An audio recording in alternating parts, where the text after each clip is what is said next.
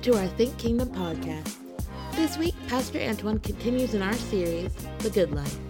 Let's hear what God's Word has for us from lead pastor Antoine Lassiter.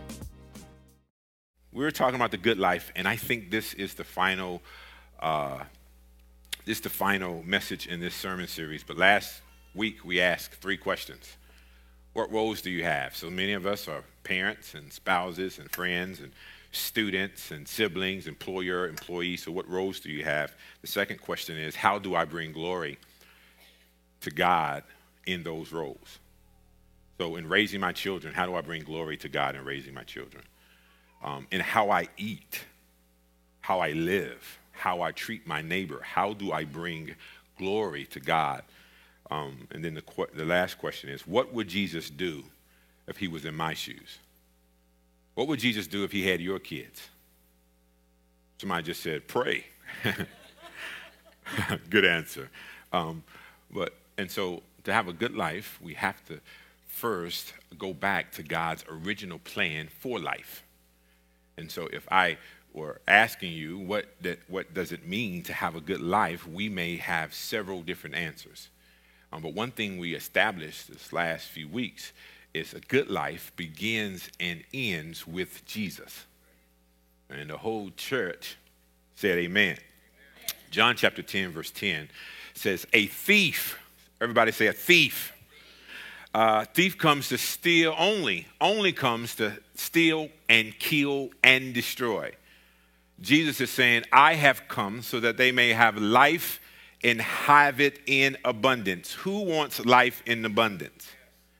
And so when we look at what Jesus is referring to, in this particular passage, he is actually referring to false teachers as the thief.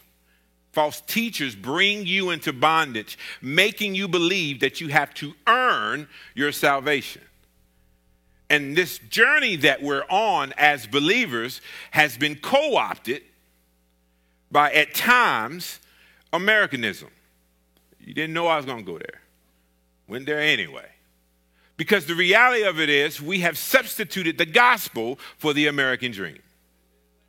And so we then determine whether we're blessed or not based on what we have. If I have everything I want, then I have a good life. If I lack any other thing, I must not be praying hard enough. God may not love me like he loves this person. And then we become so competitive that even when, listen, we haven't had a baptism in a couple months, and so now we invite Reconciled Church to come in and we celebrate their baptism, because when one church adds to the kingdom, it benefits all churches. We have to divorce ourselves from competing with the same. This is so crazy to me. One person does not have more power with God than another. We're all his children. Now, it may be that this person could be more disciplined, but don't you fool yourself. We're not in competition to see who has more power than the next. We have become so competitive in nature that many of us are suffering from anxiety because you were doing good until you looked at someone else. I am in the season of my life where I am being disrupted by the Holy Spirit. Like, why do you do what you do? And here's the irony. The irony is we build churches with 3 things: a charismatic speaker, a banging youth department, and hot worship. And what we end up doing is birthing worship services and not churches. And so this Christian journey that we're on, at some point, Justin, what I'm realizing is the reason why people are deconstructing, because in their souls, they say to themselves, it has to be more than this. So they want to blow up the institutions because the institutions now are benefiting themselves. And it's not God's original design. And so I love what Eugene Peterson says, and I know it's paraphrased, but he says, a thief is only there to steal and kill and destroy. I came so that they can have real and eternal life, more and better life than they ever dreamed of. And if our minds drift to the bigger house, a better marriage only, what are we dreaming of? The good life begins and ends with Jesus. Can I walk with you briefly about the typical progression of the Christian life that most of us have gone through? Y'all ready for this? Well, we begin with an encounter with Christ. Maybe you were younger. And I remember I was 10 years old at St. Paul Baptist Church where the Reverend Dr. James H. Hampton was senior pastor. That's my grandfather. And I was sitting, every Sunday, Tiffany, you know this, I was playing pluck football. So I like literally you have a triangle thing, and then I'd be back there like this. And I would do that every Sunday. But one particular Sunday at 10 years old, I listened. Go figure. And I heard the message of Jesus Christ. And at 10 years old, I was like this. I don't know what I'm doing, but I want him to be my Savior. And I remember my mom was like, boy, sit down. I was like, no. I done heard the voice of God. I got to get saved. I had an encounter with God, and so most of us, we had an encounter with Christ, perhaps during our childhood. Perhaps it were maybe, I didn't know there were Christian summer camps until I got like 40.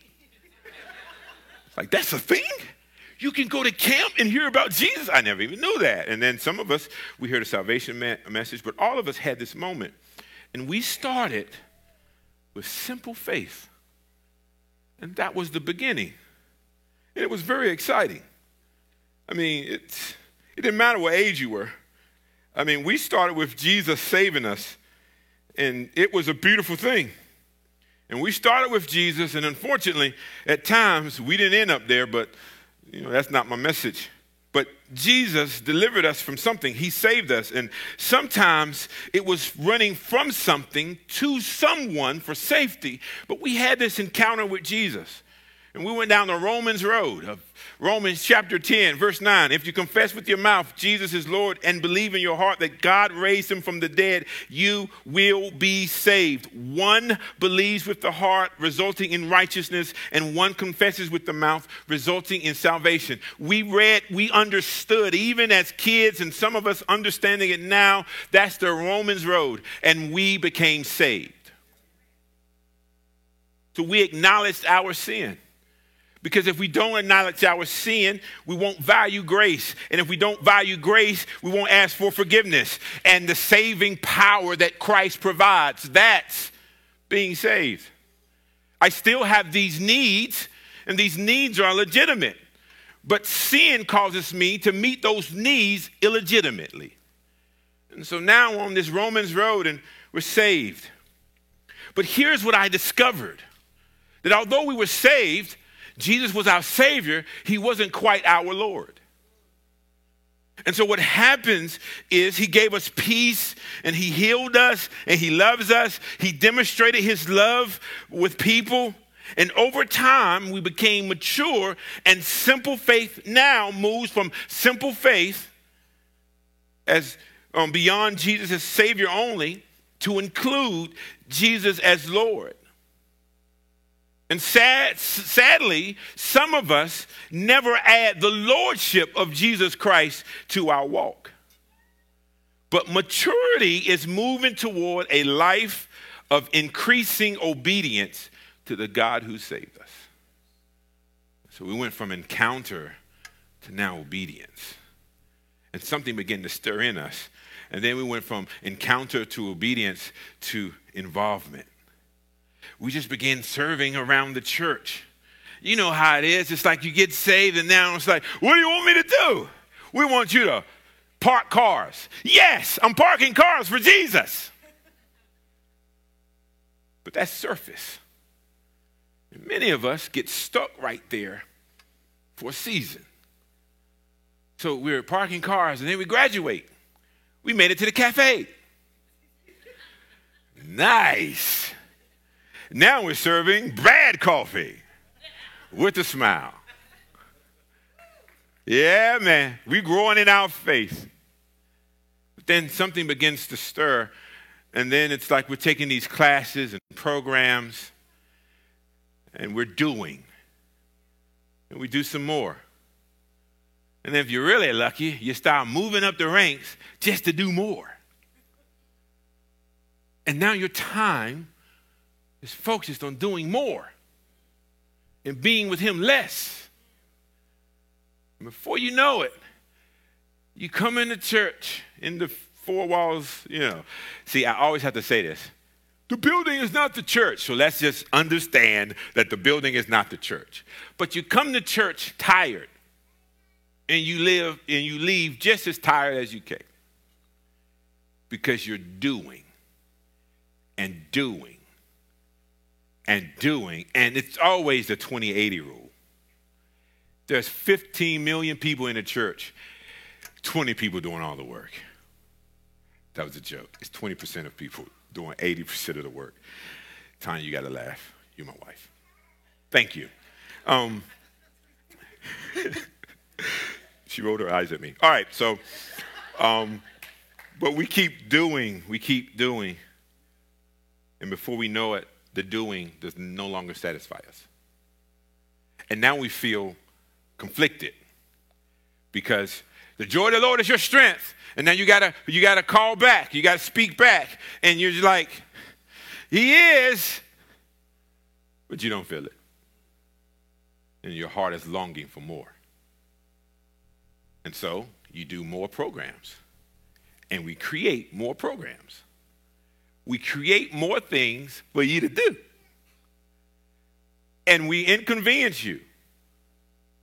And then finally, it's that SpongeBob memes. All right, I'm out. You literally, at some point, you either say, I'm out of here, and then you parachute from the programs. But as we watch you, we think you're parachuting from Jesus. So now you're isolated because you're questioning, is this even worth, what are we doing? But we see it as a lack of faith, Justin. Yeah, they walked away from God. No, they walked away from the program. They are I hate using that word. So y'all just got to give me mercy. They are deconstructing from this Christian entertainment disguised as a church. And they're asking questions about if we really love each other, then why the neighborhood across the street suffering while we building bigger buildings? If we really love each other, how come a black motorist dies at the hands of police and we can't even question, is he a human? This is why the church is failing to understand its call. The microscope of the world is literally supposed to be on the church in such a way that they say, now, I may not believe they're God, but them folks love each other. But we have a way of eating our own. We have a way of literally killing the wounded. And so we talk about the good life. The good life is just for the elite, the faithful few. Is Jesus playing tongue-in-cheek and loose with his words? He said, I come that you may have life and have it more abundantly. So where is this abundant life? This is the problem.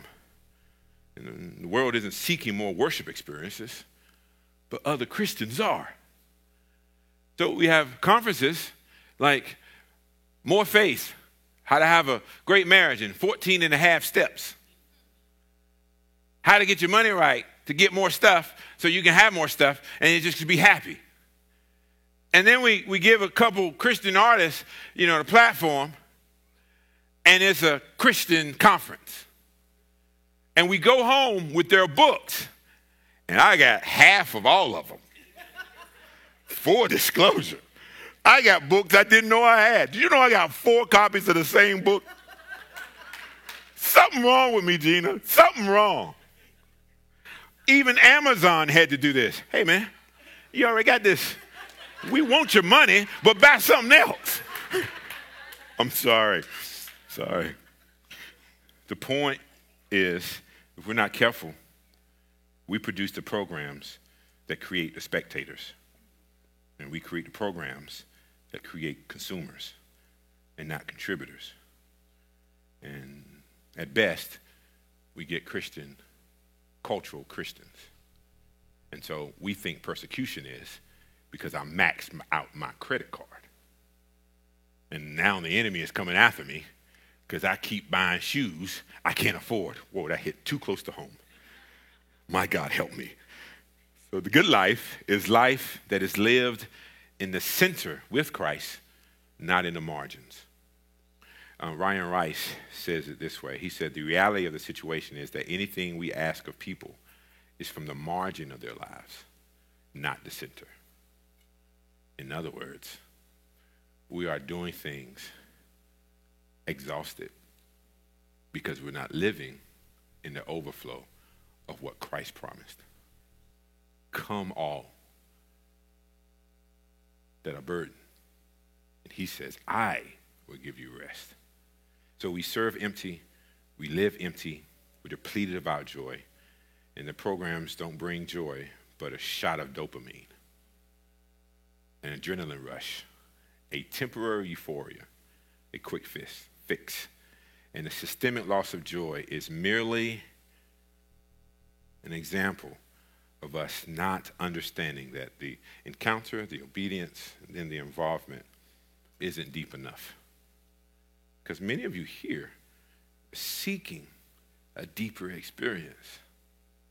When we discover that Jesus cares about our humanity, when we discover that our hearts matter to God, we discover there's healing from the trauma that we've been hiding. And there's a balm for our wounds. And this is an awakening of the heart. And there it is, the longing, the belief that there is more. Every question asked doesn't mean it's rooted in doubt, but oftentimes we're asking questions because we're seeking clarification. How many times my sons have come to me and asked me questions about things I said, not because they wanting to understand. So oftentimes when we ask our siblings to help us understand what the Father said, oh, they're leaving the faith. No, they're seeking clarification.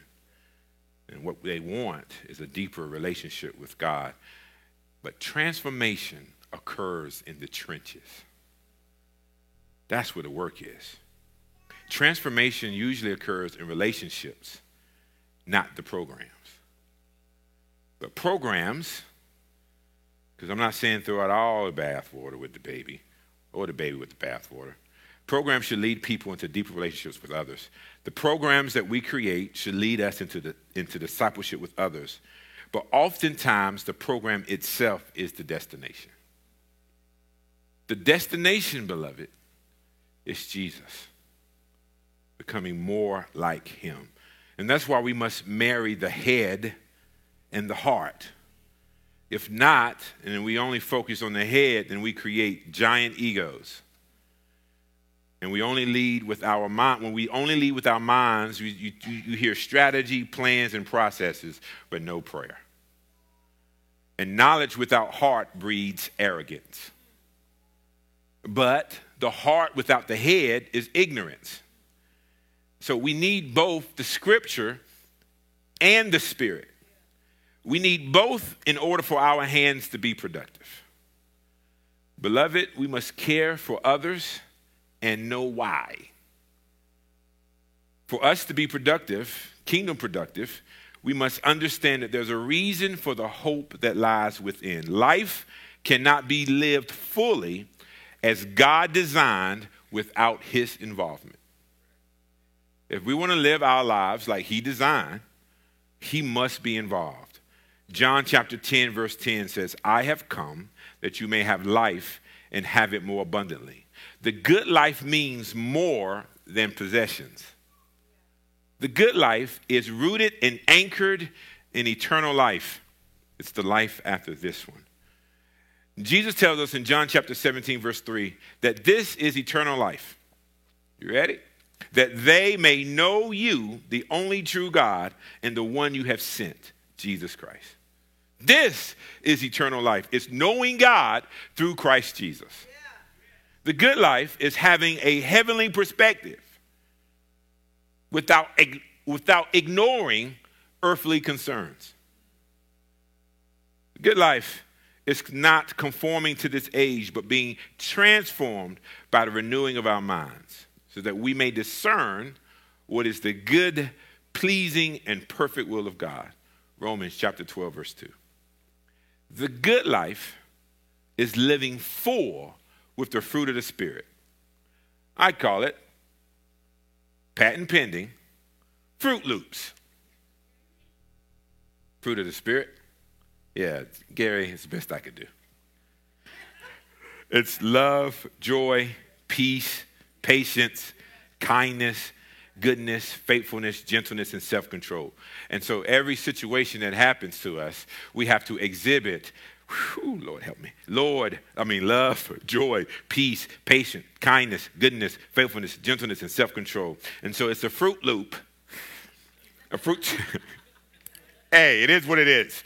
You write the sermon. All right, so what ends up happening is that this love, joy, peace, patience, kindness, goodness, faithfulness, and gentleness, and self-control requires our dependency on Jesus and the Holy Spirit and the grace that he provides. The good life means growing, as 2 Peter 3:18 says, growing in the grace and the knowledge of our Lord and Savior Jesus Christ. That's the good life. The good life is growing in the grace and in the knowledge of our Lord. So, beloved, if you want to have a good life, it's us growing in the grace and the knowledge of our Lord. Thomas Kempis says it this way: the more a man dies to himself, the more he begins to live unto God. And so the challenge for us is just that. The good life is the lordship of Jesus in every area of our lives. So I want you to think now what he is Lord of. And everybody, if you're not careful, he's Lord of everything. So what you still holding on to? Because if he's Lord of it all, then we live our lives like this. But what are we holding on to which makes us Lord? So I want you to just pray through that right now, if you don't mind, right at your seat. It's between you and God. I want you to pray through that right now. Lord, when am I?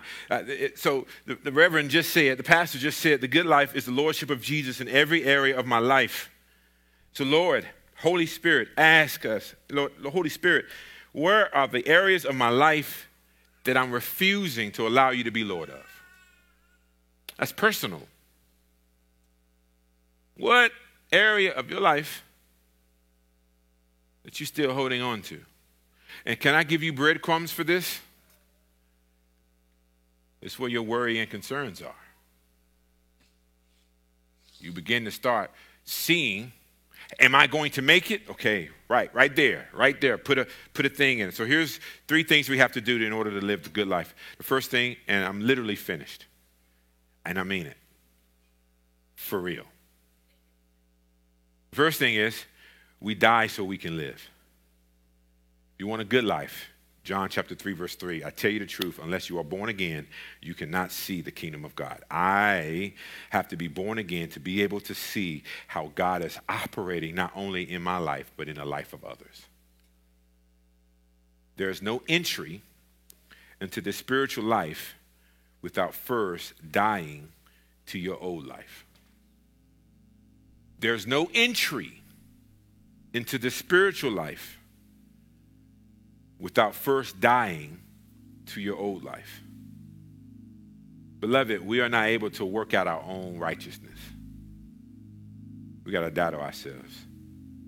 If we have faith in ourselves, that faith must die. If we think it's about us and our gifts and talents, then this idea must die. It is not our good works that gain our righteousness, but instead, it's his righteousness is given to us when we choose to give him our lives. We gain his life in us when we give him our life. If we must die so he can live. Second point is we must surrender everything in order to keep anything. I want you to hear this. If I want anything from God, I have to surrender everything. So what am I not surrendering? And so I'm surrendering my will. That's how I came to salvation. And then there's a constant act of surrendering my wants and desires. Surrendering is trusting God in uncertain times. Most times when I put my hand to stuff, Danny, I mess it up and make it worse. But I got to do something. So how many times have we not sought God and responded out of our own will? It means that we can't have a spiritual life without hope, joy, peace, and abundance until we surrender everything in exchange for his everything. Sometimes in this journey called life, it seems like we're losing everything. But we can't acquire what he desires for us unless we put everything on the line for him.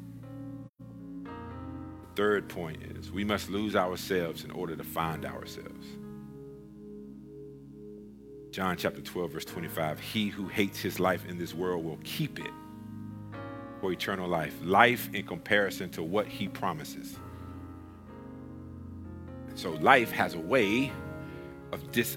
Life has this life that we hold on to. He says you got to leave it. And you got to be willing to lose it.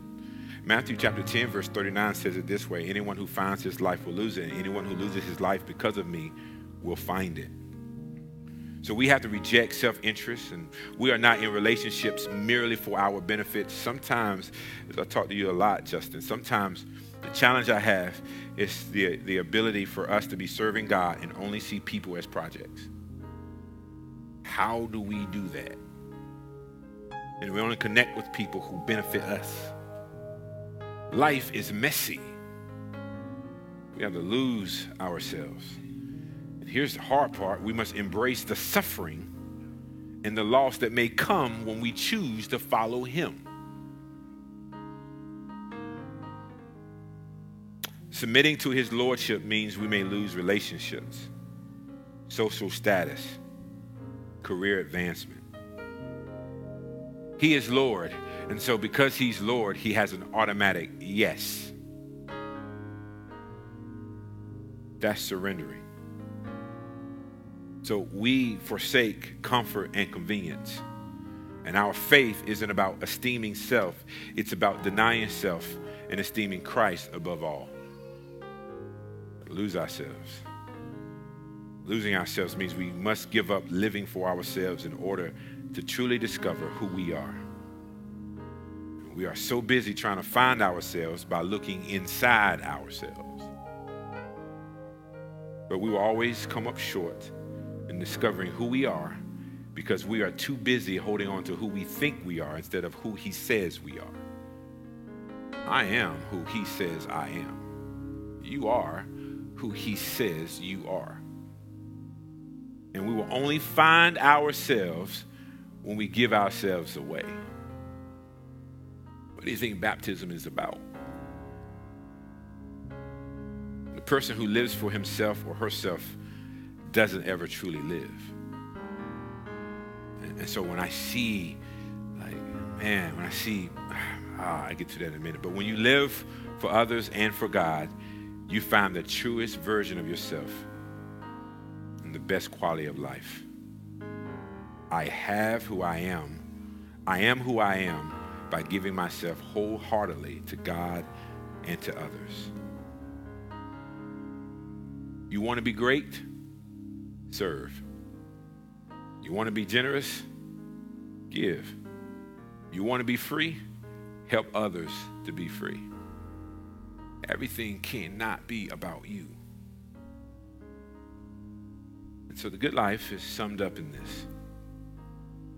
First, we have to embrace the good life Jesus offers.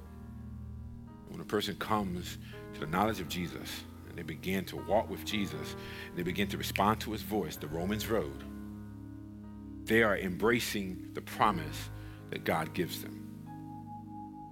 And along this journey, we constantly have to be aware of God's love for us. He loves us. And the thing that I'm understanding, Tiffany, is that if you live long enough, you begin to question his love for you. Because life has a way of being it out of you. And then we have to act in love. So we got to be aware of God's love for you, and we have to act in love. And then the secret sauce. Y'all ready for the secret sauce? Rest in Jesus. But Lauren, you know how hard that is. When the storms of the boat, you're in the boat and the storms around you are tossing the boat. We are called to rest in Jesus. And the last thing is live with purpose. If you're here and you have not found your purpose, the question I ask you is, where are you looking for it at? Are you looking for it out there? Or are you looking to God for it? He has come so that we may have life and have it more abundantly. And my soul is the cup that God fills.